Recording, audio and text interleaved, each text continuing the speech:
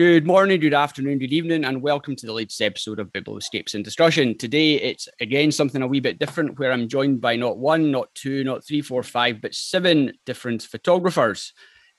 So today, I'm joined by everyone who's behind New Beginnings, the book collaboration that Paul Gotts and John Ash brought out last month, which was also raising funds for Young Minds, the charity that does such great work.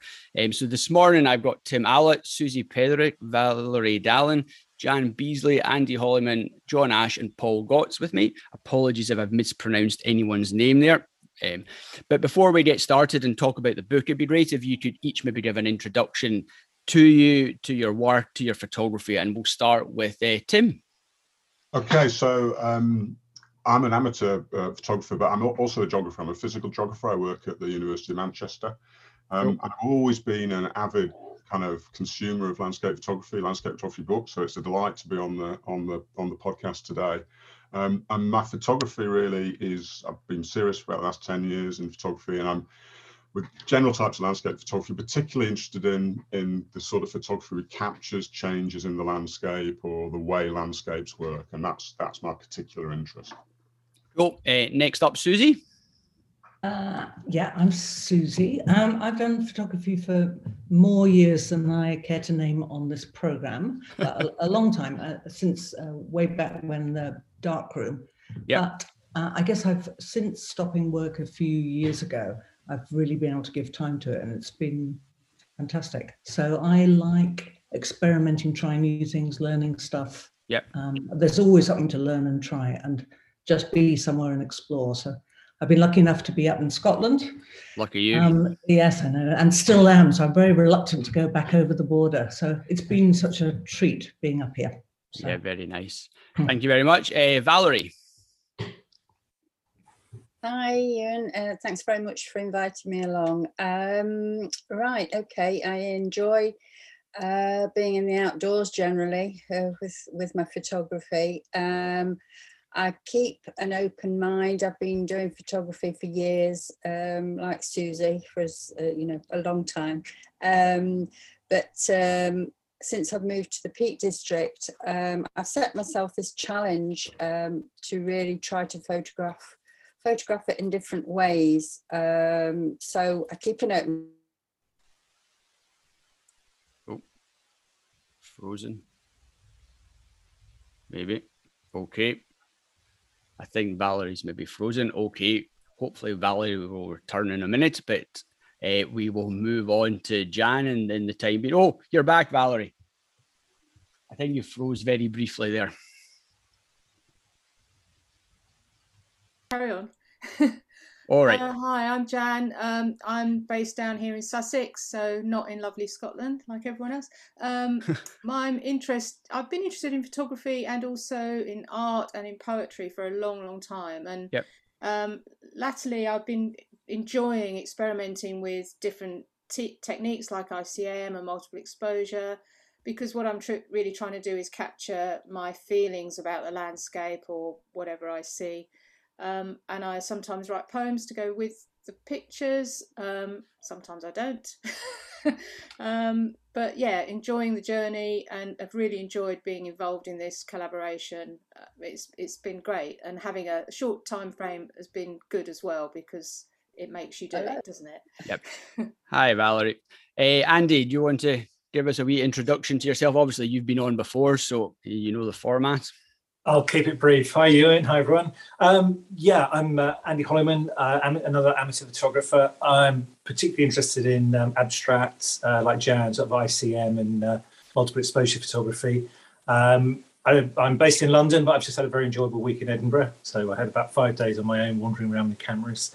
I seem to spend most of it in graveyards, which I think Edinburgh's got the best graveyards in the world. It was fantastic. Right. I think if there's one theme throughout all my photography, it's the idea of the anti-icon, that you don't see it's not a photo of a particular place. It might be a feeling of a landscape, but you couldn't name what's in the picture. Yeah. It may be quite big things, maybe quite small things, but it's not somewhere where everyone else has put their tripod holes. It's what's behind them, if anything. Yeah. Excellent stuff. And on to the two leaders of the group. We'll start with Paul first. Hi, everybody. Hi, Ewan. Thanks for asking me on again. Pleasure. I've been taking photographs for about 20 years. Always loved books, so then started making handmade books. So I take photographs, make handmade books, and in the last few years started to pull together 3 collaborative works. And slowly I'm taking less and less images, I think, because then just moved house. So I'm at the moment quite desperate to get out and take some more pictures. And then when I am out, I'm a very, very below average photographer. So, but I do enjoy it. I love being out. I just wish I was out a bit more. So that's maybe an objective for me in the next few months. Good stuff. And finally, John. Morning all. Thanks for the invite, Ewan. I'm like the rest, I guess, amateur photographer. Been taking pictures for the last 10 years or so. I think my photography has developed more in the last few years around trying to take one stunning image to put on the wall, to be more of a series of images or ideally a book. So the last 18 months or so, I've managed to self-publish a couple of little zines, which I've been quite happy with. And it's more experimenting along the way now, rather than trying to take that big wow pitch. Yeah. Very good. So a very, very wide variety of backgrounds, interests, which I think works particularly well for collaboration. Now the book, I have to say, I think has been really nicely done. Paul and John were very fortunate to send me a draft of it, so it was really nice to see everyone's work. I suppose starting with Paul and John, obviously, Paul, you've done a couple of collaborations in the past. So where did the idea come from for this collaboration, and also where did the theme come from? Well, I can start and John can finish it. I think it was Andy's fault, really. I think Andy and I had both been on Deadly Escapes with you, and I think Andy messaged me to say he'd enjoyed ours, and he was working through, I think we've both been working through a bit of a backlog of videos, podcasts, and then he said, I like the idea of what you were doing with Brand New Day in 2019 and Just Now. Do you fancy doing, if you were going to do another one, I'd be interested in taking part. So I don't think I said yes to Andy then, but I thought, yeah, it's about time. Try to do it again, and spoke to John. I think John, that was right, wasn't it? Yeah, pretty much. Yeah, right. So beautiful little hand over to John. Then, John, how did we get the title of the book? I guess obviously it's the previous book. Well, certainly the book that I was involved with you on was based around song lyric. So just spent some time looking through my record collection, seeing what's around, seeing if we can come up with something that would be probably appropriate for the time, but also could be widely interpreted in different ways by different photographers. Yeah. And being slightly younger than Paul, I come up with a more 80s lyric from Toyah and Brave New World. It was nothing more than that. It just seemed appropriate. And I obviously discussed it with Paul. He agreed, and that was the kickoff for this book. Yeah, very good. And obviously, you then got on board the 6 photographers, and it'd be really interested to get an understanding from each of them in terms of what they thought of the initial theme and kind of what their first thoughts were. So, if Susie, maybe you want to kick us off with what your initial thoughts were of being told New Beginning was what you were working with. I guess because it was around spring for me, and you know, since COVID stuff, I've been spending lots of time just out in nature, really observing plant life, and so that's what immediately drew me. It was the time of year; there were all these signs of new beginning, new starts, kind of that fresh energy and optimism that comes with spring, and people were starting to talk about maybe loosening stuff in relation to COVID. So it felt there felt like there was real optimism in the air. Yeah. And I loved having just a month. I'm good with deadlines and having kind of focus. I really respond well to that. So so that was really, I toyed with a few other ideas, but I was really up for it. Yeah, settled. Carry on. I was just going to say, I must remember that Andrew Atkinson was also part of the group, but he's just sadly unable to be here today. Yeah, so we tussled over a tulip idea, but he won. So that's fine. Yeah. So obviously, I think a couple of you have maybe done wildlife or plant life of some sort, which is a natural thing. But obviously, Valerie, you selected the rocks that you visit on a frequent basis. So was that your interpretation of New Beginnings, or what's the importance that they play to you? I think the location, Kerber Edge, it's somewhere that I go to, depending on whatever mood I'm in, actually. And I find going there just lifts my spirits. And so that was the first place that I visited after lockdown. And spending time upon the rocks, it was just wonderful. Just felt free. And so that's really the reason why I decided that, okay, well, I spend a lot of time up here. This is where I'm going to do the project for New Beginnings. And what better place to work on than obviously the rocks where I sit. So that was for me, that was why I produced the work. There. Yeah, I think it's very important when you've got somewhere that's got a direct connection to, and as you say, it's very there's a very personal relationship that you form from visiting that location, whereas obviously Susie doesn't necessarily know the ferns, etc., and the plant life that she's photographed on a daily basis. But I think those personal connections really come across. What about yourself, Tim? Obviously, you like to explore bog pools quite regularly, so I'm assuming that played a big part in your decision.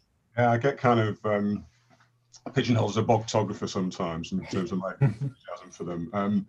But it was a really nice challenge, actually. I think Susie got it right, because the spirit is of optimism, really. There was still a lot of uncertainty then, and we've had so many kicks, haven't we, that to do something that was a little bit more forward thinking and so I wanted to do something on, positive changes, something that's happened. And obviously I work in the landscapes, and it was a bit of a busman's holiday because I work on peat bogs, and I've seen the kind of incredible work that's been done to restore them, and how that changed our landscapes for the better. So, 1 month, 6 images. I've been working up there, spending a lot of time just doing my research, but not always wanted to spend a bit more time just concentrating on photography. So it's a brilliant excuse to actually put my photography hat on and work in these systems that I spend a bit of time on. What about yourself, Jan? What was your approach to it? It's obviously very much ICM and those aspects of it. So I suppose what was the interpretation that you took to New Beginnings? I think it's a bit like Susie that, obviously spring is a symbol of new beginning and growth. But I'd been photographing previously. I've been a bit absorbed in photographing winter trees and the skeletons of trees and all that, and which was quite dark in a way. And then thinking about that and thinking that, even though the tree looks dead, inside it is all this new life waiting to sort of burst forth. Yep. And given that, what we'd all been through with COVID and lockdown and it just seemed like such a strong sort of metaphor. And so that's what I went with. And I was trying to sort of capture that feeling of excitement that you get when, when suddenly out of nothing comes all this life and all this colour, the vibrant colours of spring, the yellows, the blues, and the blossom, especially trees that blossom on bare branches, it's just that rush of excitement. And then a few weeks later, it's all past and it's moved on to sort of, foliage and summer.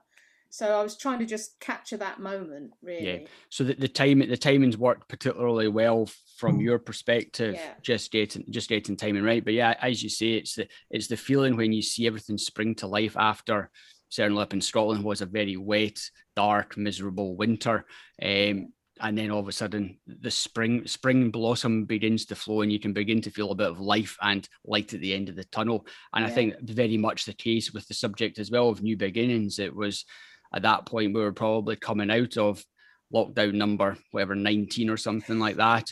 So it would have been a lovely welcome feel to think, right, actually we're getting into a new part of the year and we're getting into maybe a wee bit of easing here, and we'll actually get back to some form of normality. What about yourself, Andy? Obviously, you were kind of one of the ringleaders behind creating this new idea. So I'd be interested to hear your interpretation of new beginnings, and whether it also how it related to what you thought it might have been when you first approached Paul with the idea.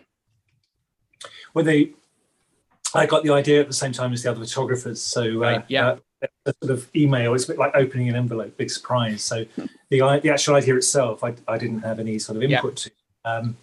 And when I got it, I think like Susie and Jan, I was thinking was spring. I think during lockdown, lots of people have spent a lot of time observing nature very closely, which I think has been one of the benefits of it. So that was one idea. The other direction I looked at was sort of completely opposed to that. There's an old railway line that closed 100 years ago in this area. But I've been intrigued for a long time about how something as big and powerful as a railway line can just disappear into the environment. So over a much longer time scale, there are new beginnings there. You can see bits of it, but there are buildings and things. So I took some photos around that and basically put them to the group to vote. You know, which direction do you like the best, the nature or the railway line? And I think the railway line got one vote. So let's say that was me, the geographer. Yeah. That's a project for another day. So I'm keeping those. But and then sort of, I think we were blessed with quite good weather over that period. So looking at the blossoms against blue sky, I could see the sort of graphic shapes of it. But it didn't seem like enough. And then one day I was walking through the local park, and in the distance there was a white crane against the blue sky, and that was it. That was the moment, like how that looks like the blossom in a way, and then that fed into the ideas. Like they're very similar in a way. The sort of the shape of the graphic shape of a tree against the sky, or a crane against the sky. Yeah, and the colours were similar as well. But we were lucky in this area. The cranes were all white and yellow. Most of the blossom was white and yellow as well, so it worked quite well. It all tied in nicely for you. So obviously, Paul and John, you and obviously Andrew would have contributed his work as well. But obviously, Paul, John, you had 6 photographers all bringing to you different ideas. Was obviously, I think Andy, you mentioned a group vote. So did everyone submit their ideas, and then is there a group vote over what path there is, so that you're getting a balance of it, or how do you manage your expectations and preconceptions you've got of what subject matters people might choose to photograph? Do you want to have a go, John? Do you want me to? I'll start, and then you stop me when it gets goes too wrong, I guess. I think because I was involved in the first book that Paul did, I've got something to compare it with. And certainly with the difference with this book is I think it was far more collaborative amongst everybody. The first book that we did with Paul, literally until the first draft of the book came out, I had no idea who the other photographers even were. Right. Okay. So I had no idea what anyone was doing. Who they were or anything, which was good in one way and terrifying in another way.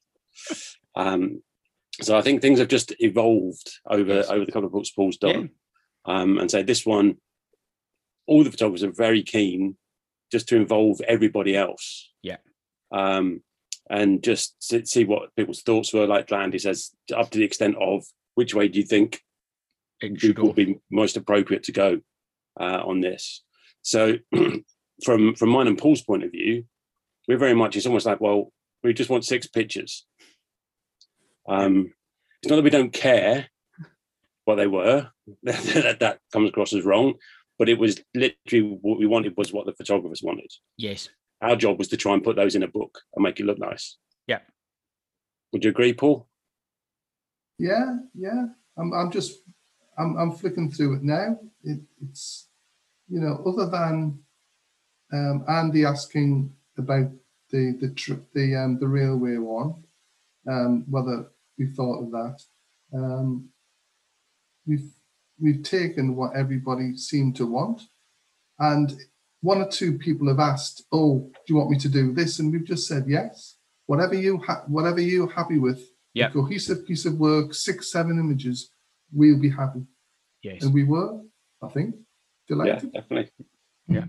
And I suppose a question to the contributors: how did this approach to work of having to shoot a set of 6 or 7 images over a very defined period of time change from your normal style of photography? My normal style of photography is I take images, they sit on memory cards for about 12 months before they go into my computer, where they sit for another 12 months, 2 years before I'll maybe look at them. So it's not a quick process. This is not my sort of ideal process, to be perfectly honest, albeit it might be a good thing for me.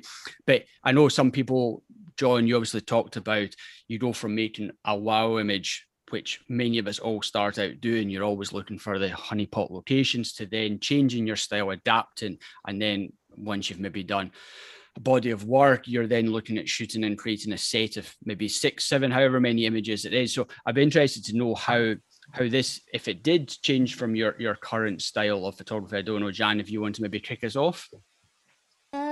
Yes, I mean, for me, it's really good to have a short time frame and a deadline, because I'm very, very good at procrastinating, and I'll just go on and on forever and never be happy with anything, you know. And yep. So if you've got somebody saying, right, you've got to have this by this date, then yes, you know, you just have to make the decision. And also working to create a set of images. I mean, I have started to do that, and I'm starting to get into handmade books and things like that. So it just fitted in really nicely with a direction that I'm going in anyway. Yeah. And I do sort of get absorbed in little projects. So it worked really well, and it was really nice to have the support of the other photographers as well, and know that you could sort of bounce ideas if you needed to, and you know, get some kind of feedback. Yeah. What about yourself, Valerie? Have you worked with sets of images before, or is this a new approach for you, or is it something that you've enjoyed and you like to do? I really thoroughly enjoyed this project and the collaboration, working with Paul and John. For me, I've started to learn to paint, and I took a bit of a gamble, because I decided that I would introduce painting into the work that I produced. For this. I like to keep an open mind when I'm working, and I don't think I have a particular style to the work. It's more about connections. So it's connections between photography and painting through my work. Trees, water, and now rocks. Time passing, I just felt that it just felt right. Although, as I say, it was a gamble, and the result of the work was actually a little bit mystifying, because it just seemed to happen. The painting just happened. And I put it forward, and the whole way through, I kept thinking it was about mark making, and the time of the rocks, and putting paint into those contours in the rocks. That was the idea of it. And I do enjoy painting on my photographs. So it just became otherworldly, and I really wasn't sure, and I didn't want to let anybody down, but I went with it, and whether I will do any more in that kind of way, I don't know, but certainly painting on photographs is something that I'm enjoying. Yeah, the thing is, these collaborations and these projects open everyone up to new ideas, because you're doing something whereby you're not taking the full element of the risk on by yourself. You've got other people to bounce ideas off of it, and it's a big shared group. So the variety and range of styles that you get from 6 photographers is quite incredible when you look through the book. There's nothing it's not as though you've got 5 photographers who conform to some given standard, and then there's one that maybe stands out. Everything has its own place. So actually, I think it's a great opportunity to experiment and try new things and try different ideas out. And obviously, Susie, we did a workshop last year. It must have been 12 months ago, thereabouts. So I suppose from that perspective, you've maybe worked with shooting with a set of images before. So how did you take your previous experiences and apply them to a real life experience whereby you have got to produce something for something physical at the end of it? Yeah, I mean, I guess that course was Rob Knight that I did with you and Paul and John. So I was lucky to meet you all there. That really did change the way I thought about photographs. And I think very much from the one shot to thinking about a group and then thinking about how they might sit together in different formats. But that it really changed my thinking. And so this was just a great example of being able to pull it, put that into practice. But yeah, generally now I think about sets rather than individuals, and I can't quite remember the world before. Yeah, well, that's and I think it's a great way, and it makes, we'll come on to talking about the sequencing and everything, I'm sure, shortly. But I think it's a great way for people to start thinking about their images in different ways instead of just thinking of one image and then a totally different random image, actually thinking about the connection and the relationship between your images. And when you're given a theme as well, you have got to bring all the images together under that same theme. It's not just a case of finding your 6 favorite images and passing them on to John and Paul to let them crack on and do the work that they do. So yeah, what about yourself, Tim? Is this a new approach to your photography in terms of thinking about a set, or you're obviously dealing with a bog pool, so they can maybe vary, I suppose, quite significantly in their subject matter or the size and scales? Yeah, so the challenge is to get a set that work together. And we're going to talk about sequencing in a moment or two, but the collaboration was really helpful for me, and having the connection with the photographers, because you've got to put a sequence of 6 together and they kind of got to work. Bogs are not easy landscapes to photograph. I'm not the only one to say that. I was really relieved that I read Lizzie Shepherd saying exactly the same thing. She's been taken out there. There's a reason you don't see a lot of photographs of peat bogs. So I wanted reassurance that the kind of imagery that I was taking, well, first of all, kind of worked. And it was, so I did use the group and I bounced images and said, am I on the right tracks? Is this kind of working? And, inevitably they're very hugely supportive, but just, a couple little nudges in different ways, just odd comments that were made to me really helped me refine my thinking about the scale and the type of images that I wanted to produce. So a kind of experimental shoot coming back, having the bravery to sort of say to them, here are the images, folks, what do you think? Was really, really helpful. And it was also helpful, the collaboration, just in terms of the kind of camaraderie and the team spirit. We got a month to do it. We have deadlines. Some of us hate deadlines. We laughed about the Douglas Adams quote about, loving deadlines. We love the whooshing sound they make as they fly past. So it just, because I guess we all delivered to time, because, Paul and John were just very gently clear that there was a month, and on that day you had to submit what you had. And I thought that was brilliant, and we all just got on with it in a different way and submitted, made decisions, helped each other make decisions and submit, and that was really great. Yes, it sounds as though the collaboration element, not necessarily being wholly active all the time, but the ability just to bounce ideas off people, get feedback, it's a wonderful thing. It's like a group workshop or a self-help group sort of thing, whereby you're maybe struggling with 1 or 2 bits and pieces, or just a slight direction of one image, and you've got 7, 8 other people who you can bounce ideas off, and you're going to get a friendly response, giving you a bit of constructive feedback. Yeah, and it was very, I was going to use the workshop analogy, actually. It was very organic as well. And you could use it more or less as you needed. And obviously, Andy, from your perspective, you did a self-published book earlier on this year. I think it was end of last year.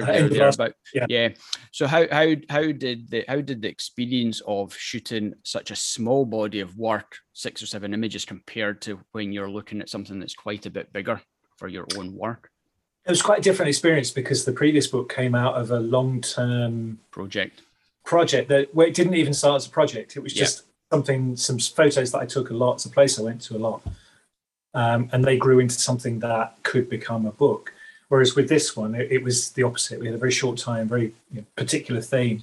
But I really enjoyed I think there's a lot of creativity that comes out of constraint. Sometimes it's time. In this case, it was time and a theme. Sometimes it can be one place, or go with one lens and one camera, or something like that. All of those things force you to think in a different way. Yeah. And I think that really helped me to. I'm a bit like Jan as well. I could procrastinate for ages. You know, if Paul had said, "Well, we've got the images by March next year," I'd still be taking them, and that wouldn't have helped. Yeah. Well, that's it. And I suppose Paul and John, you must have.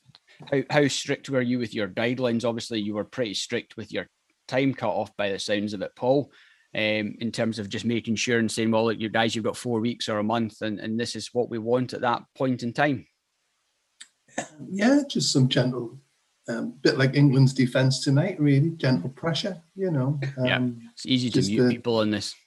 Yeah, you know, just to remind at the bottom of an email to say, oh, it's only 3 weeks left and there's only 2 weeks left. Yeah. And everybody, and during that process, were you involved in the collaborative feedback to the images, or were you really keen just to let the photographers crack on, shoot the work, and then you and John and you would wait, see what's given, and then start your work at that point?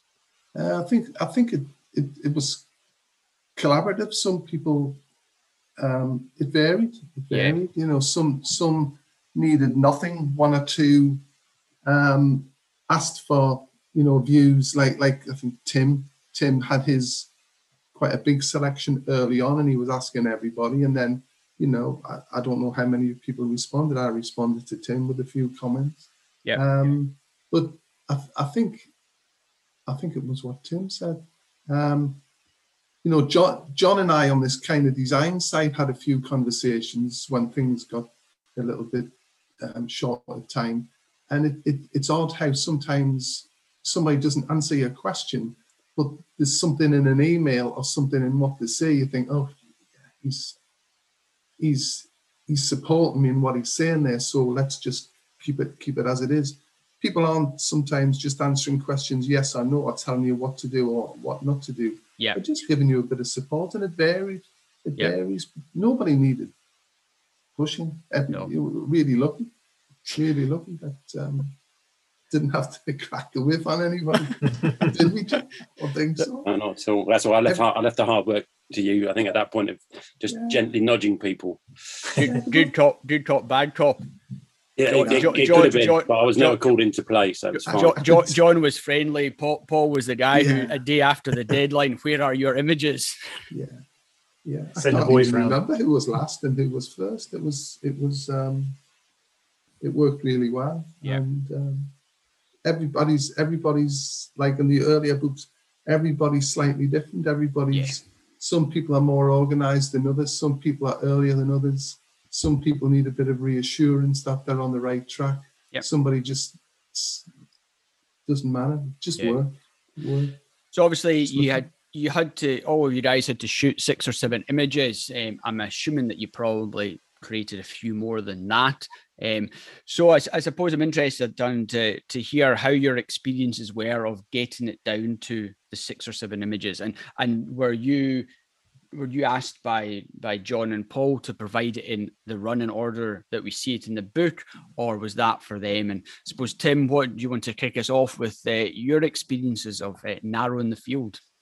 Yeah, I mean, it's hard, isn't it? Particularly, absolutely. You start off and you think, oh, how am I going to get 6 images? And then you end up with, 10 or 12 that you kind of think are contenders. And it's not about the 6 best images, is it? It's absolutely not about the 6 best images. It's about putting them together in a way that has a narrative that the set together makes the point that you're wanting to make.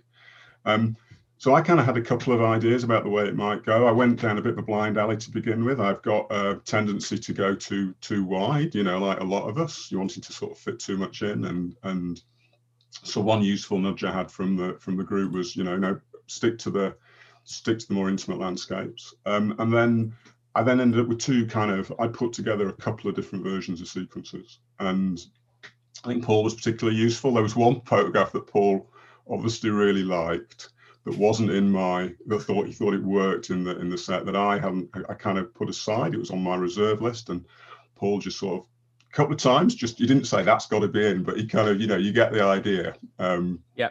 And I think that transform the sequence in a way that made more sense, that I hadn't spotted. And I think, I mean, I've taken this from other workshops I've been on. You know, again, Rob Knight's sequencing course, which is so good because it basically says use other people. You know, you're not objective about your own images, particularly shortly after you've taken them, and just use feedback, use mentorship, use others' eyes to comment. And again, I really appreciated that from the group. Yeah, Valerie, how did you approach the sequencing? Where did you print your images out? I know certainly for me, when I do it, I like to print out little contact sheets of everything, and they sit on a table for months, and they just get tweaked around ever so slightly. But I'm always interested. I know some people can do it digitally. I like to take my time. How did you find it from your perspective, getting it down to the final selection? Excuse me. Well, I tended to walk quite a lot when I was up on Kerber. And then when I decided that I was going to concentrate on the rocks themselves, I chose one specific area to work in. So it's a small area. It was just a couple of rocks that I worked with. I liked the detail in the rocks, the contours. And because it's about where I was sitting, I knew that was where I wanted my focus to be. And really, I think for me, you're talking about the printing. It was all quite a new experience because, as I say, I'm doing a lot of phone work. And so these were actually printed up. These were taken on my phone, and they were printed up, converted to black and white, so that gave me the kind of the canvas to work on for my painting. And so so I had that kind of, well, will they print up? You know, is the quality of the print going to be fine for the book? So that was a concern. But sorry if I keep going off, because the internet around here isn't very good. But yeah, I think generally it was to do with just sitting in the moment in one space, and just working with 3 images, and painting on those. What about you, Susie? Obviously, I suppose the subject matter you chose there's maybe more of a defined order there. Was in terms of it coming to life. How did that play into your sequence? I'm assuming that you maybe had to throw a couple of images out of the initial lineup to get down to the magic 6 or 7. I did print them out small and move them around. So that came from the sequencing course. I really like the physicality of that, being able to do that. So I had 2 ideas that I guess were behind it. One was how I cope with lockdown, was the bigness and the kind of, the scale of the enormity of everything was concentrating on tiny plants. So there's the idea of big and small, and then the other one was from dark to light. So when I sequenced the thing, they were the first and the last images are sort of bigger images, and then the middle one was small, but they do move from dark to lighter. So that was the idea. Yeah.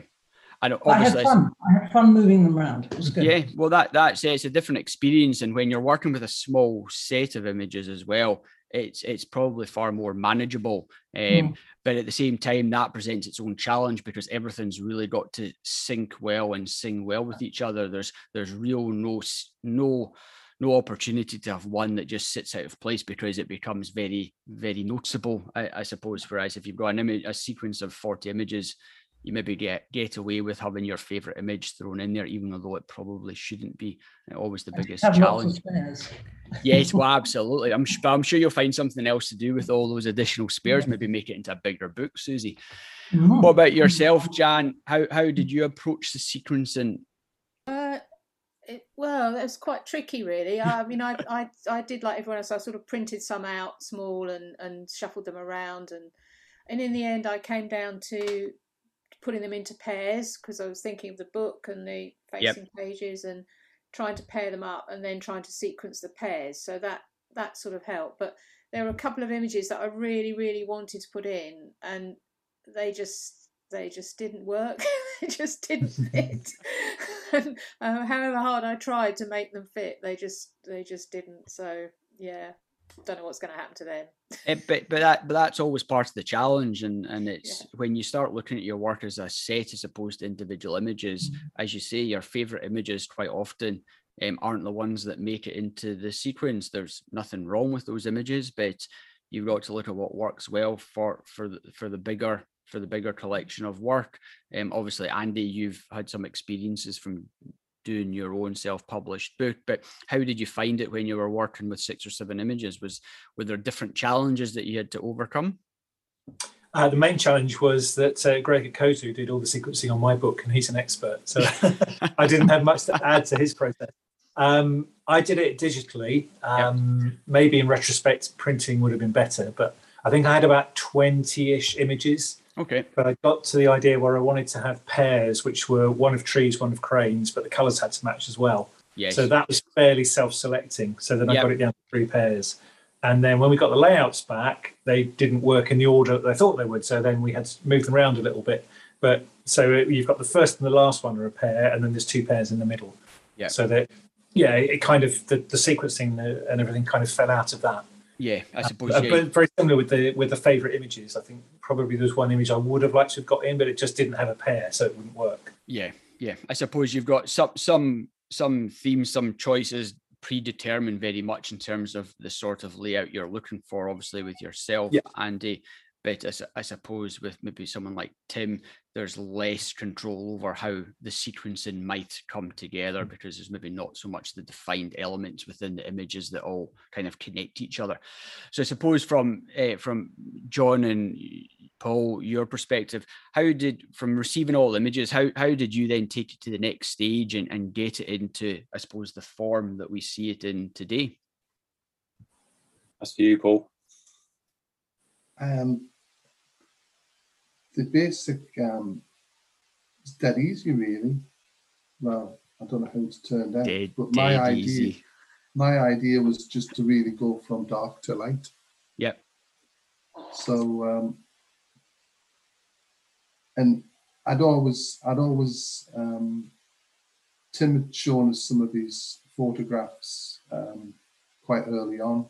I always liked bog pools, so I thought overall dark to light, and I wanted it in my eyes, quite a striking start to the images. So I put Tim first, which is quite dark. Susie's are pretty dark. I see her pointers lighting them through. Valerie's are dark, and then Jan's starts lighting it up. Andy's are bright, and Andrew's are light and classy. And I guess going back to sequencing looks pretty easy on Andrew's flowers, tulips to me. Not simple, but I liked his photographs, and I thought a striking start and quite a classy end, because I was quite taken by the tulips, and that's why I stuck it on the cover. Yeah, I think overall it's a phenomenal body of work combined, but that breaks down so nicely between each of the 6 different contributors. You must have been particularly pleased, John, when you just saw the variety and the difference between each set of work that's been produced, but just how well it all works together and responds to the brief which you've set them. Oh yeah, very, very much so. I mean, you always hope that there's going to be a wide range of images, and I don't think, Paul, we couldn't have asked for better. No, that's great. With what we got, it was just superb.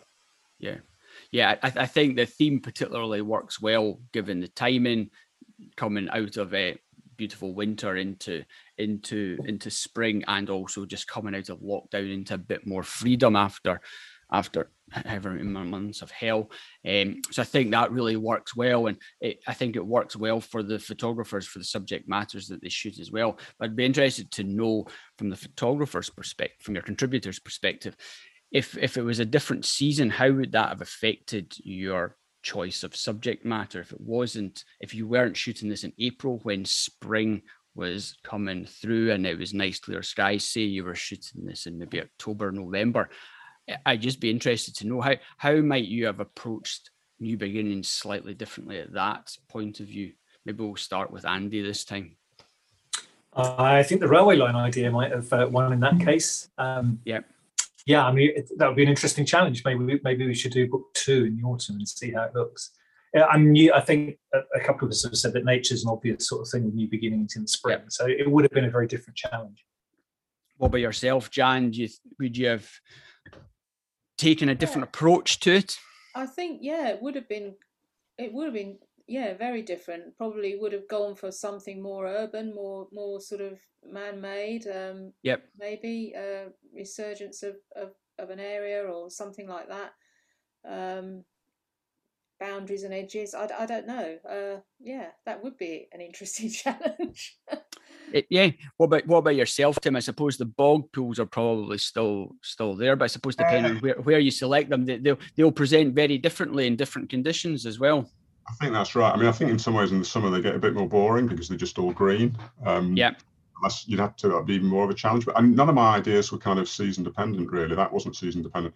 And it's slightly contrary because I kind of assumed that it was such a clear way to do it that someone would do, at least one person would do something about the seasons. So I was sort of consciously looking for something that was independent of that. So I'm probably in the camp that I could have done. I could do the bog pools, or I could do some other ideas at any time, really. Yeah, I suppose, Valerie, you must have been very similar as well, because the subject matter you chose has a very personal connection to you. So you probably able to capture that in the same form as you have done, albeit it might be slightly different if you were to pick it in a different season. Yeah, I think it's the timing, really. It's the timing of it. And being there just seemed right. Yes. So had it have been, let's say it's in the autumn this year, then I do feel it could have been a different story. Yes. And I really, at the moment, I'm working with trees for an exhibition next year. And so it could possibly be, autumn time is wonderful. And so it could have possibly been in connection with trees. It's difficult to say, really. Absolutely, but it was certainly right for the time to do what I did. Absolutely. And obviously, Susie, I suspect yours would need to have been something else, because your chosen subject matter would have been very different at a different time of year. But I'd be interested, just to hear your thoughts in terms of how you'd have approached it at a different time. Well, it was when I was just recently up in northwest Scotland. Somebody had bought an old church and they were renovating it to make it into a hostel. And I was quite intrigued by that and about the use of old materials and the old pews. That kind of new beginning for a building being repurposed. I thought. Yes. Sort of thing. So that, I guess, thinking like that, repurposing. I think you can set it in a different season, and I think you just reacted at that given time, because as you say, you're given such a short defined time in which to work within. You can't really give much consideration to what might have been or what could be at another point. You're just having to react, and then whatever feels right at that time, as Valerie says, when you're visiting a particular location, or depending on the type of the season, then you work around those points. But it'd just be interesting. It'd be quite fascinating just to see someone shoot the same subject matter maybe 4 months apart, just as we go and shoot the same locations throughout 4 seasons, and you can then see the variety to pick a theme and shoot that over maybe a couple of years, but at different times in the year. It might be quite an interesting project to see how we react and how we approach it differently as well. I think maybe have a go. Every season is a beginning in itself, isn't it? Yes. Every ending is a beginning. So you could apply that to any season, really. Yeah, that's it. Yeah, you could. You could. I think it'd be an interesting one to produce some different work from. And there's some ideas for you, Paul and John, for your next book. I want to say thanks. Thank you. So obviously, Paul, John, you must be really pleased with the outcome of the book. I think it's wonderful body of work, and Doug's words at the start of it as well just really complement it. So have you got any plans now that you've done, well, obviously, John, this is your first collaboration working with Paul. Paul, you've done a few now. Any plans to do something else like this in the future, or? Can I just say before we skip it, because I've got a note here which I don't want to miss. When John and I originally discussed it about inviting 6 photographers and picking up on Andy's idea, the idea of Young Minds and Doug Chinnery came in really quick. Yeah. Because when John had done Brand New Day, I think most of the was it Brand New Day, John? Where you, it was, yeah. You gave the money to Minds, was it? Or, it was, yeah. It was MND, wasn't it? It was. Yeah. So we were keen on that and kind of latched onto the fact that for most of us, well, certainly speaking on my behalf, Doug Chinnery's been a real inspiring figure to me in everything he's done, and the support he's given to me over the years in a multitude of small ways has been superb, quite honestly. So we thought, why not just piggyback on Doug Chinnery and Young Minds, and he was really positive when we approached him. Yeah, and I think that shows in terms of the photo, whatever we've called it. I can't remember now. The forward. I thought the forward was fantastic, and Doug didn't need any pushing. He was on holiday, and he apologised. He says, "Oh, I haven't done it." I said, "It's all right. You've got a couple of weeks." Anyway, it was done that night, so he wrote it in one day. You know, so and the idea of Young Minds, it's certainly loads of the people who ordered it and bought the book and the prints have obviously been inspired by the idea about where the money's going to, and the cause. There's loads of feedback about that. Yeah. So this mental health thing and youngsters has been a big driver for the book. Yeah. In terms of, so that's the big plug. Doug did a fantastic job. In terms of the future, I have got no more thoughts. No, I don't know if John has. I don't know. Not at the moment. Not at the moment, but I'm sure something will come out in the future in one way, shape, or form. Yeah, absolutely. I think it's a wonderful idea. It gives great opportunities to a number of photographers to get a small body of work out there. It gives something that's set around a particular theme, which I think is something that everyone can really learn from, shooting to something like that. And also, as you say, it's like, compared to your experience of participating in the book, John, it's been very much more an open, collaborative basis this time around, which must very much differ from your experience. Yeah, very much so. And it's, as I said, it's positives and negatives, I guess. Yeah.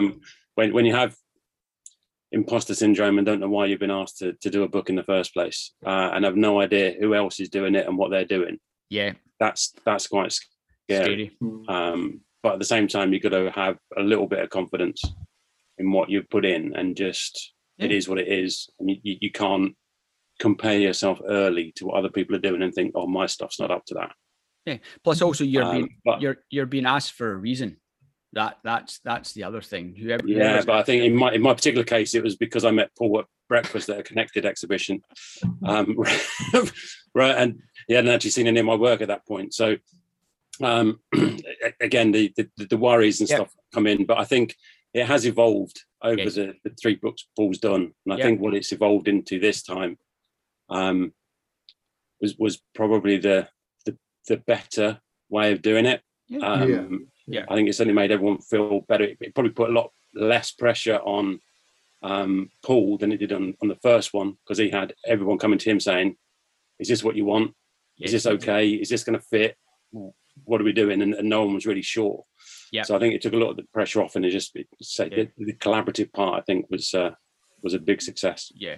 Well, that's, I think everyone learns from these experiences from one book to another in terms of you can take away the pros and the cons, and it develops into a great project. And who knows, maybe some of the contributors this time will form their own collaborations with other people, and they might bring out their own zines, their own books, and it might be 2 or 3 photographers. I know I'd picked up a zine recently, and I think it was a couple of photographers who each took a role of, or 2 rolls of film, and you basically had 2 parts of the book. One part was, I think it was maybe urban Manchester, and the second part was in like rural Lincoln landscape, and it was just 2 very contrasting parts, but actually a really nice combination between 2 different photographers' work, and it worked really well. So obviously talking about other books, and I'll apologize to anyone listening in advance because this will be a pretty long and could be an expensive list. I'm obviously always interested to hear what other books are favorites from other people's shelves. 7 photographers, 3 books, 21 books. It'll be a long one, a bit like Paul Wakefield's episode, but we'll get cracking. So yeah, I'm always interested to hear what inspires you, what books you take inspiration from, how they compare to what you photograph as well. And there's always a couple of curveballs. I'm sure there'll be a few curveballs thrown in here. So we'll kick off with John. I'm not going to take any notes this time because I don't have enough paper to write all these down. So John, first book, please. Okay, this was tricky, as everyone says, but my first book is Solace by Paul Sanders. Yeah, popular selection. Yeah, of course. I love Paul's ethos, everything around his image making, and that particular book I think should be prescribed on the NHS for people who want to calm down, lower your blood pressure, just relax into something. It's a gorgeous book, and how it's actually put together, as well as a physical item, I think is superb. Yeah. I was desperate to get one of the Joe Wright handmade books in as well, again, just because of how it goes, but getting down to 3 is tricky. So that's the first. Okay, we'll come back to you. I'll go around everyone first. So so Valerie, what's your first book? Oh, right, okay. Well, I think the first one I will go with this one. And it's actually a catalogue, and this is Turner and the Sea. And I went to I've been to lots of exhibitions, but I went to 2 great exhibitions down at Greenwich at the Maritime Museum there. Yep. And the first one was Ansel Adams, which was a fantastic show, and then Turner and Sea. Yeah. And it was fascinating for me to see how his work had developed, and differences in his work, which I found quite fascinating. And the work that I really, really loved of his was unfinished work, and so there were sketches. And that I found really appealing to me. So Turner and the Sea, although it's a catalogue, is my first choice. Good. Susie, what's your first choice? Well, my first choice actually was inspired by me listening to Paul Sanders' session with you, and it's one of his books, so I bought it on the consequence. So thanks very much for that. But so it's Flora, Robert Mapplethorpe. Yeah, and it is just exquisite. I love everything about it and can just read it forever or look at it forever. So it's the shapes, it's the sensual way he treats plants, the flowers, the kind of the lighting. It's just completely gorgeous. Yeah, beautiful book. So I aspire to such gorgeousness. Yep. Tim, what's your first choice? I mean, everyone says this is tough, and it made tougher. I had a little conversation with them over email because I thought about how to get it down to 3 while sat in the drizzle on a Scottish mountain a couple of days ago, and Ewan insisted it had to be 3. But I'm still going to mention 2 others because this morning extraordinary books have turned up from Mary Frances and Alison Dunlop, and I think they well, they will become Favourites. They're new, so I'm not going to include them, but they look quite extraordinary. Yeah. But my first book is well, I've reconciled leaving so many out by just saying how a book in each of the categories, 3 categories. And the first is mountain photography, which I absolutely love, and for many years, and it's Alex Nail's Northwest. Yep. Which is a beautifully produced book. Yeah, very nice. Extraordinary eye. It conveys sort of the dynamism, the changing nature of the mountains in the northwest of Scotland, and some of the best moments for me are the bits where he doesn't just look at the wide views, but he looks at the detail at some of these observations. I wish he'd do a little bit more of that. And another reason I've selected, I've literally just come back. I mean, I was so inspired by that book, but I've literally just come back from a workshop with Alex. And when you carry 2 kilogram packs up to the top of mountains, it's fine just to do it for 1 week workshop. He's doing it all the time. Yeah. The dedication, the physical effort, as well as all the technical skill and the creativity and the sensitivity that's gone into that, but the physical effort that's taken to accumulate those images, you just got to take your hat off to. Absolutely. Yeah. Okay, Andy, this is your second outing at this, so you don't have to mention the same 3 books again. So what's your first book for the second time? They are all new this time. First one is Iceland Above and Below by Hans Strand. Yeah, lovely book. It's quite a nice large book. These sort of aerial views of Iceland have become quite familiar now, but I think he was one of the first people to do it. Yes. I love the colour palette in it. The colours are strong, but not too strong, and lots of them, they look like abstract expressionist paintings. They don't look like the earth at all. There's no sense of scale to some of them. Yeah. It's what I'm looking at now of a river from above. You can't tell whether it's inches across or miles across. They're absolutely beautiful. I just keep coming back to them. I prefer the ones that you can't see what they are. Well, I think the aerial ones work best for me. Yeah. The colours are lovely. He's also got really strong compositions. He's got a very good eye. So, very, very strong lines through his images as well. Yeah. Clear definition generally between the tones. But I agree with you. I think it's quite nice when you're looking at something and you really don't have any idea of what the scale is. And I know some people always say, oh, you need to include someone with a red jacket so you get a bit of an idea in terms of whether it's big or small. But I think there's actually something really nice looking at something and not knowing whether it's 1 meter wide or a mile wide, and it allows your own mind to think and just to contemplate and make its own mind up for what you think that is. Okay, Jan, what's your first selection? My first book is it's called Elmet, and it's a collaboration between Faye Godwin and Ted Hughes. Yes. And so it's Faye Godwin's images, wonderful black and white landscapes. Yeah. Very brooding, combined with Ted Hughes' poetry. And it's just, it's just inspirational. It's not really my style of photography, but, it's still something that I find inspirational. And the combination of words and image, I think is just so strong. And that's something I want to explore more. Although I'm not Ted Hughes.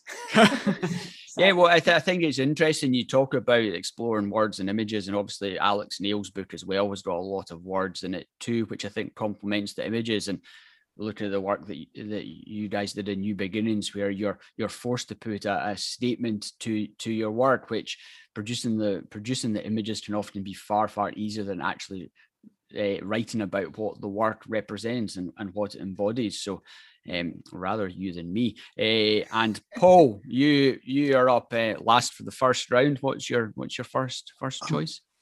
With your indulgence, I was just going to put one in on the understanding that at the end I can thank a few people who we haven't mentioned before. That's fine. We'll come back to you at the very end then. Well, my one is Land and Sea. The Land Sea, the Triple Kate. Yes. Thing from 2014. That this was the first kind of photography book I bought. Yeah. Even before I bought Joe Cornish's First Light, which everybody's got to buy. And I can't remember. It was about £20. I thought, God, that's a lot of money for that. And I've still got its cardboard box. I still look at it a load. I still, other than Giles McCarry, who I don't know, an architectural photographer. You know, there's Joe Wright, Valda, Al Bride, and Finn Hobson. There's The Final Word by Paul Kenny, which was in that he talked about the little small photographs by Paul Strand that he bought in Edinburgh. Yeah. Sometime when he was a student. Paul Kenny talks about just because it's produced on posh paper doesn't mean it's art. There's little bits of thin paper in there that you translucent you can see through. Yep. There's a gorgeous image by Joe Wright of some the Cosmere after it's been raining or he's put some water on. And I go back to it just for the design and everything. That looks a bit like our cover, doesn't it? I just think it's a magical book. Yeah, very nice. And I can understand why it cost £20. Yeah. But that's my only one today, as long as I can say something. Yeah, that's fine. We'll let you have the closing words. Okay, John, so your second selection. Okay, my second one is called Lensless Landscapes, right? By Steve Gosling. Yeah. This was my introduction into pinhole photography. Cool. Really, I'm lucky enough to know Steve because he's local to me here in Harrogate, even though we're both Southerners originally. But this opens my eyes to what's possible. I came into photography not knowing anything about the history, anything about the background, having a very narrow view of what photography was. And this was the first one that really opened my eyes to something that was different, and something that I knew at some point I wanted to look into myself. Yeah. Very good. Cool. It's always nice when, as you say, you get something, you've got a book that's maybe not necessarily what you photograph, the style of work that you do initially, but it opens up new ideas and new inspiration and ways of thinking about work, which maybe they don't become all in part of it, but they can begin to influence, and it's things that you begin to explore. So, yeah. Valerie, what's your second selection? Right, this has been so difficult because you know, at the end of the day, there's so many fantastic artists and photographers out there. But I've had to put Valda Bailey's Fragile in. I think that really for me, Valda's been an inspiration, not just for me, but I think for a lot of artists, a lot of photographers. Her style of work, her bringing her painting and photography together, I think has influenced a lot of people, including me. And so really, I kind of keep going back to this one, especially at the moment, because there's some absolutely fantastic images of trees in it, which is inspiring me for this next project I'm doing. Very good. So Valda, thank you very much. It's a great book. It'll be great to see her new book come out in September, October time, whenever it appears from Kozu. Susie, what's your second choice? There were lots I could choose, but one that really struck me was Sam Gregory's Metazoic. Yes, lovely. And I can see Tim nodding there as a geologist, but you know, I love the story of it. I heard him talk about his book. So the idea behind and how it's executed, it was beautiful. Very different kinds of images to tell that story, and these lovely little intimate kind of landscapes. I just thought it was a lovely work, and I loved hearing his whole talking about how and why it was created. Yeah, I love the little sets, the little groupings of images as well. I think it's really nicely done, just dividing it. It's like, if you look at, I suppose, Paul Wakefield's The Landscape, he's divided up into different sections, and Sam's done inspiring, I thought. Yeah, it is. It's really beautiful body of work. Excellent. Tim, your second choice?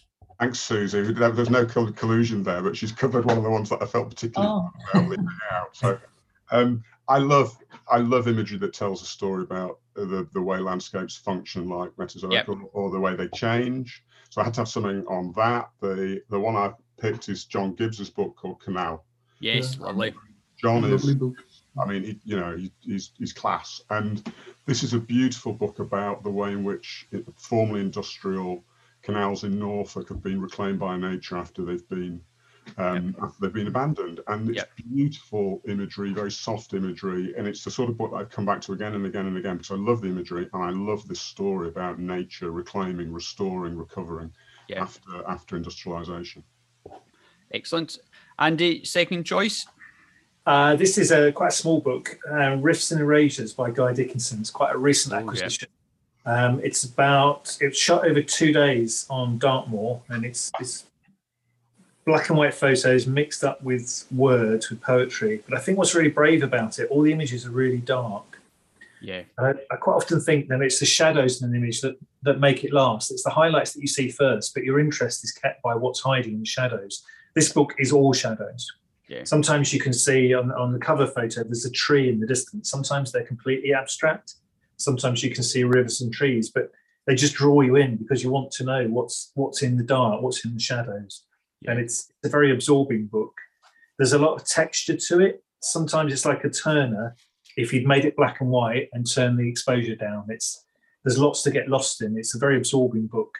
You can't really see what's going on. You can't tell what they're of, but it's fascinating.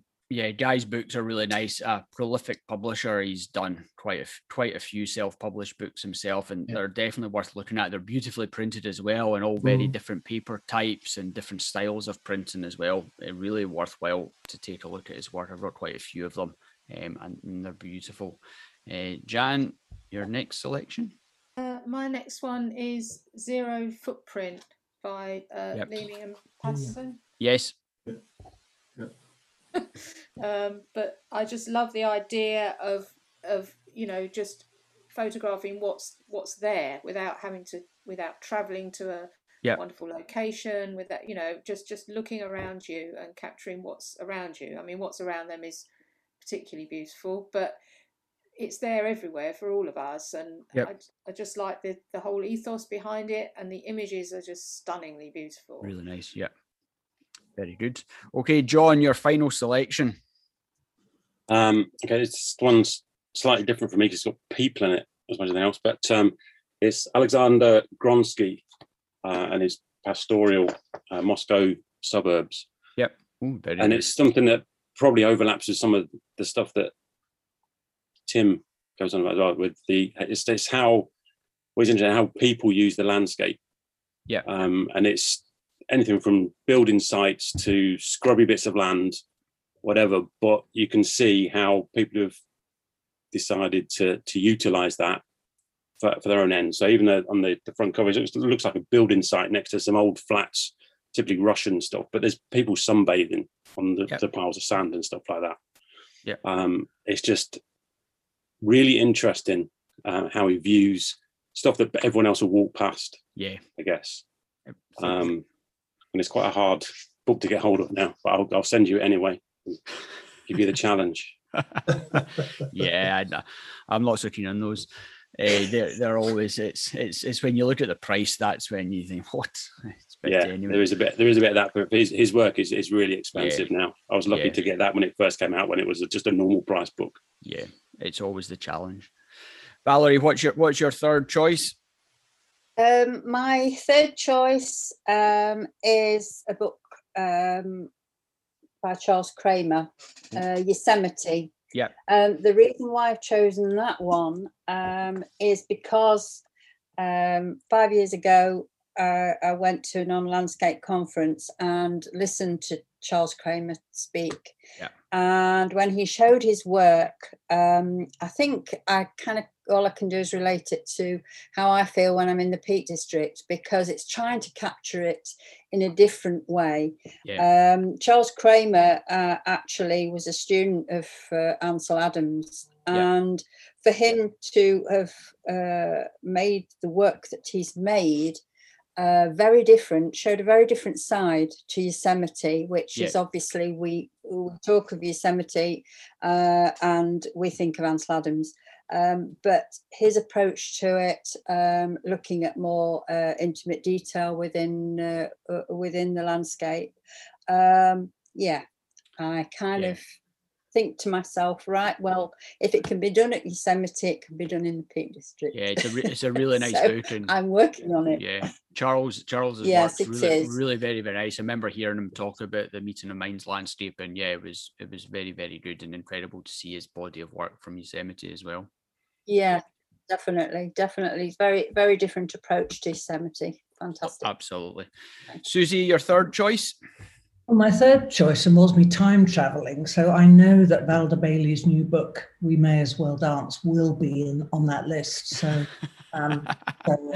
excuse the indulgence. So I'm so looking forward to seeing it. And why I know I'll love it is, I've seen a lot of her work, and it's just that how she blends art and photography, not quite sure where the join is. Yes, beautifully creative. Incredible things. I mean, she's very inspiring.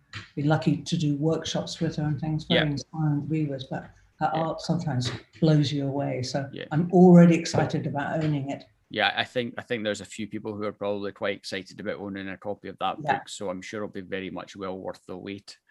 And New Beginnings, of course. Absolutely, it's a hot favorite. Yeah, New Beginnings as well. Indeed. Tim, your third choice. Yeah, so the third type of book I really wanted to have a representative of is the sort of book that you look at and inspires you just to get out there, you know, and so it's Mark Littlejohn's book in the terrific Landscape Edition series, and it's cellular. Yeah. And the reason I mean, it's Mark, so of course the imagery is brilliant, but it's the message about, this is taken on a camera phone, all the images, just get out there with whatever camera you've got. And the other message that he has is photograph yourself. It doesn't matter what other people think. It doesn't photograph the stuff that you like. Just get on and do it and enjoy it. And it should be fun. And I'm very much the opinion that I don't want my photography to be work. I want it to be play. I want it to be fun. Yeah. And this book just captures that for me. Yeah. Yeah, it's a great book. It's, as you say, it's a great example of what can be accomplished just by having any camera on you. It doesn't need to be the fanciest. Another great example, that's Julian Cavalry's iPhone only book, which is phenomenal in terms of what you can accomplish with just a phone. And as you say, when it's not your job, as soon as it starts becoming or feels like a job, then it's no longer a hobby, and it loses the enjoyment. When you're a hobby, a photographer, you should be able to go out somewhere and not come back with an image, and it shouldn't really impact on you whatsoever. That's certainly my view. You go out and you enjoy the landscape or whatever you're doing, and sometimes you win, sometimes you lose, but you go back and try again, and that's part of the fun and the adventure of doing it. Great choice. Andy, your third choice? I actually very nearly picked Julian Cavalry's book. That was sort of fourth or fifth on my list. I think the idea of, you can do that with an iPhone. Just throw everything else away and take the iPhone. What I have got is Nowhere Far by Nicholas Hughes. Don't know very much about him. I came across him at Photo London 2018, and his photos were they just blew me away. They're fantastic. They're not of anything in particular. They're colours and shapes. They're quite abstract. They're single exposures as far as I can see. I think for me, there's two sorts of photo books. There's ones you just like looking at, and there's ones that inspire you to pick up a camera. And every one of these makes me want to go and not copy the photo, but go and take some pictures in that style. There's black and white, there's color, but they're very graphic, they're very simple, but they're beautiful at the same time, very minimal. But it's one to come back to and just look at a few and get lost in. It's a really lovely book. Lovely.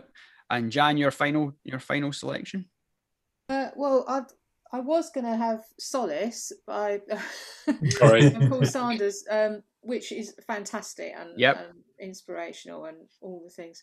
But obviously that's already on the list, so I'll let someone else have that one. And then I was going to have Valder's forthcoming book, but obviously that's already on the list. Yeah. So I've gone down the list a bit, and my book is kind of a classic. It's a real classic. It's Saul Leiter, Early Colour. Lovely. It's probably quite hard to get hold of. Yep. But he's like one of the greats, and I just love his whole sort of. I watched a documentary about him, and his whole approach is just so mindful in that he would just go out and maybe take one picture, in a day, and he's just got that artist's eye, and using colour at a time when colour wasn't regarded as art, and just really just doing his own thing, and coming up with the most amazing images. So if you don't know of him or you haven't seen this book, I would encourage you to try and at least see the work. But the book's quite hard to get hold of now. But I saw a few people jotting down the names. See, when you participate in them, you get a couple of weeks advance warning of what the selections are, which always helps. So you've got a few weeks before everyone else finds out what someone's recommended, by which point you've maybe been able to pick up a cheaper copy. So Paul, any final, you wanted to say a couple of words on the book and on New Beginnings? Yeah, can I just say thanks to a few people? Absolutely. Because I think it probably reflects the strength, how much I feel the photographic community is it's certainly a positive one in my life, but it reflects well if I can thank anybody. So there's a few people here in organisations. Outdoor Photography did a little article about the magazine, and were really positive.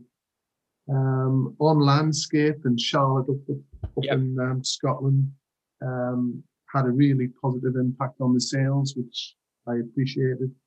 Really helpful. Paul Saunders not only bought the book, but he plugged it on his. Does he do a podcast? Mm-hmm. I kind of got into it. The IT didn't work very well, but Paul Saunders was really supportive, and that had a tremendous impact on sales. So thanks to Paul. A few people have mentioned Rob Knight. Rob Knight runs through, I know even, the people looking on the screen there, Rob Knight was there at the very start when I started Brand New Day 3 years ago. Rob's been incredibly supportive of this venture. When John and I had the idea, Rob gave us a few steers and directions. So Rob and Karen, we've connected, have been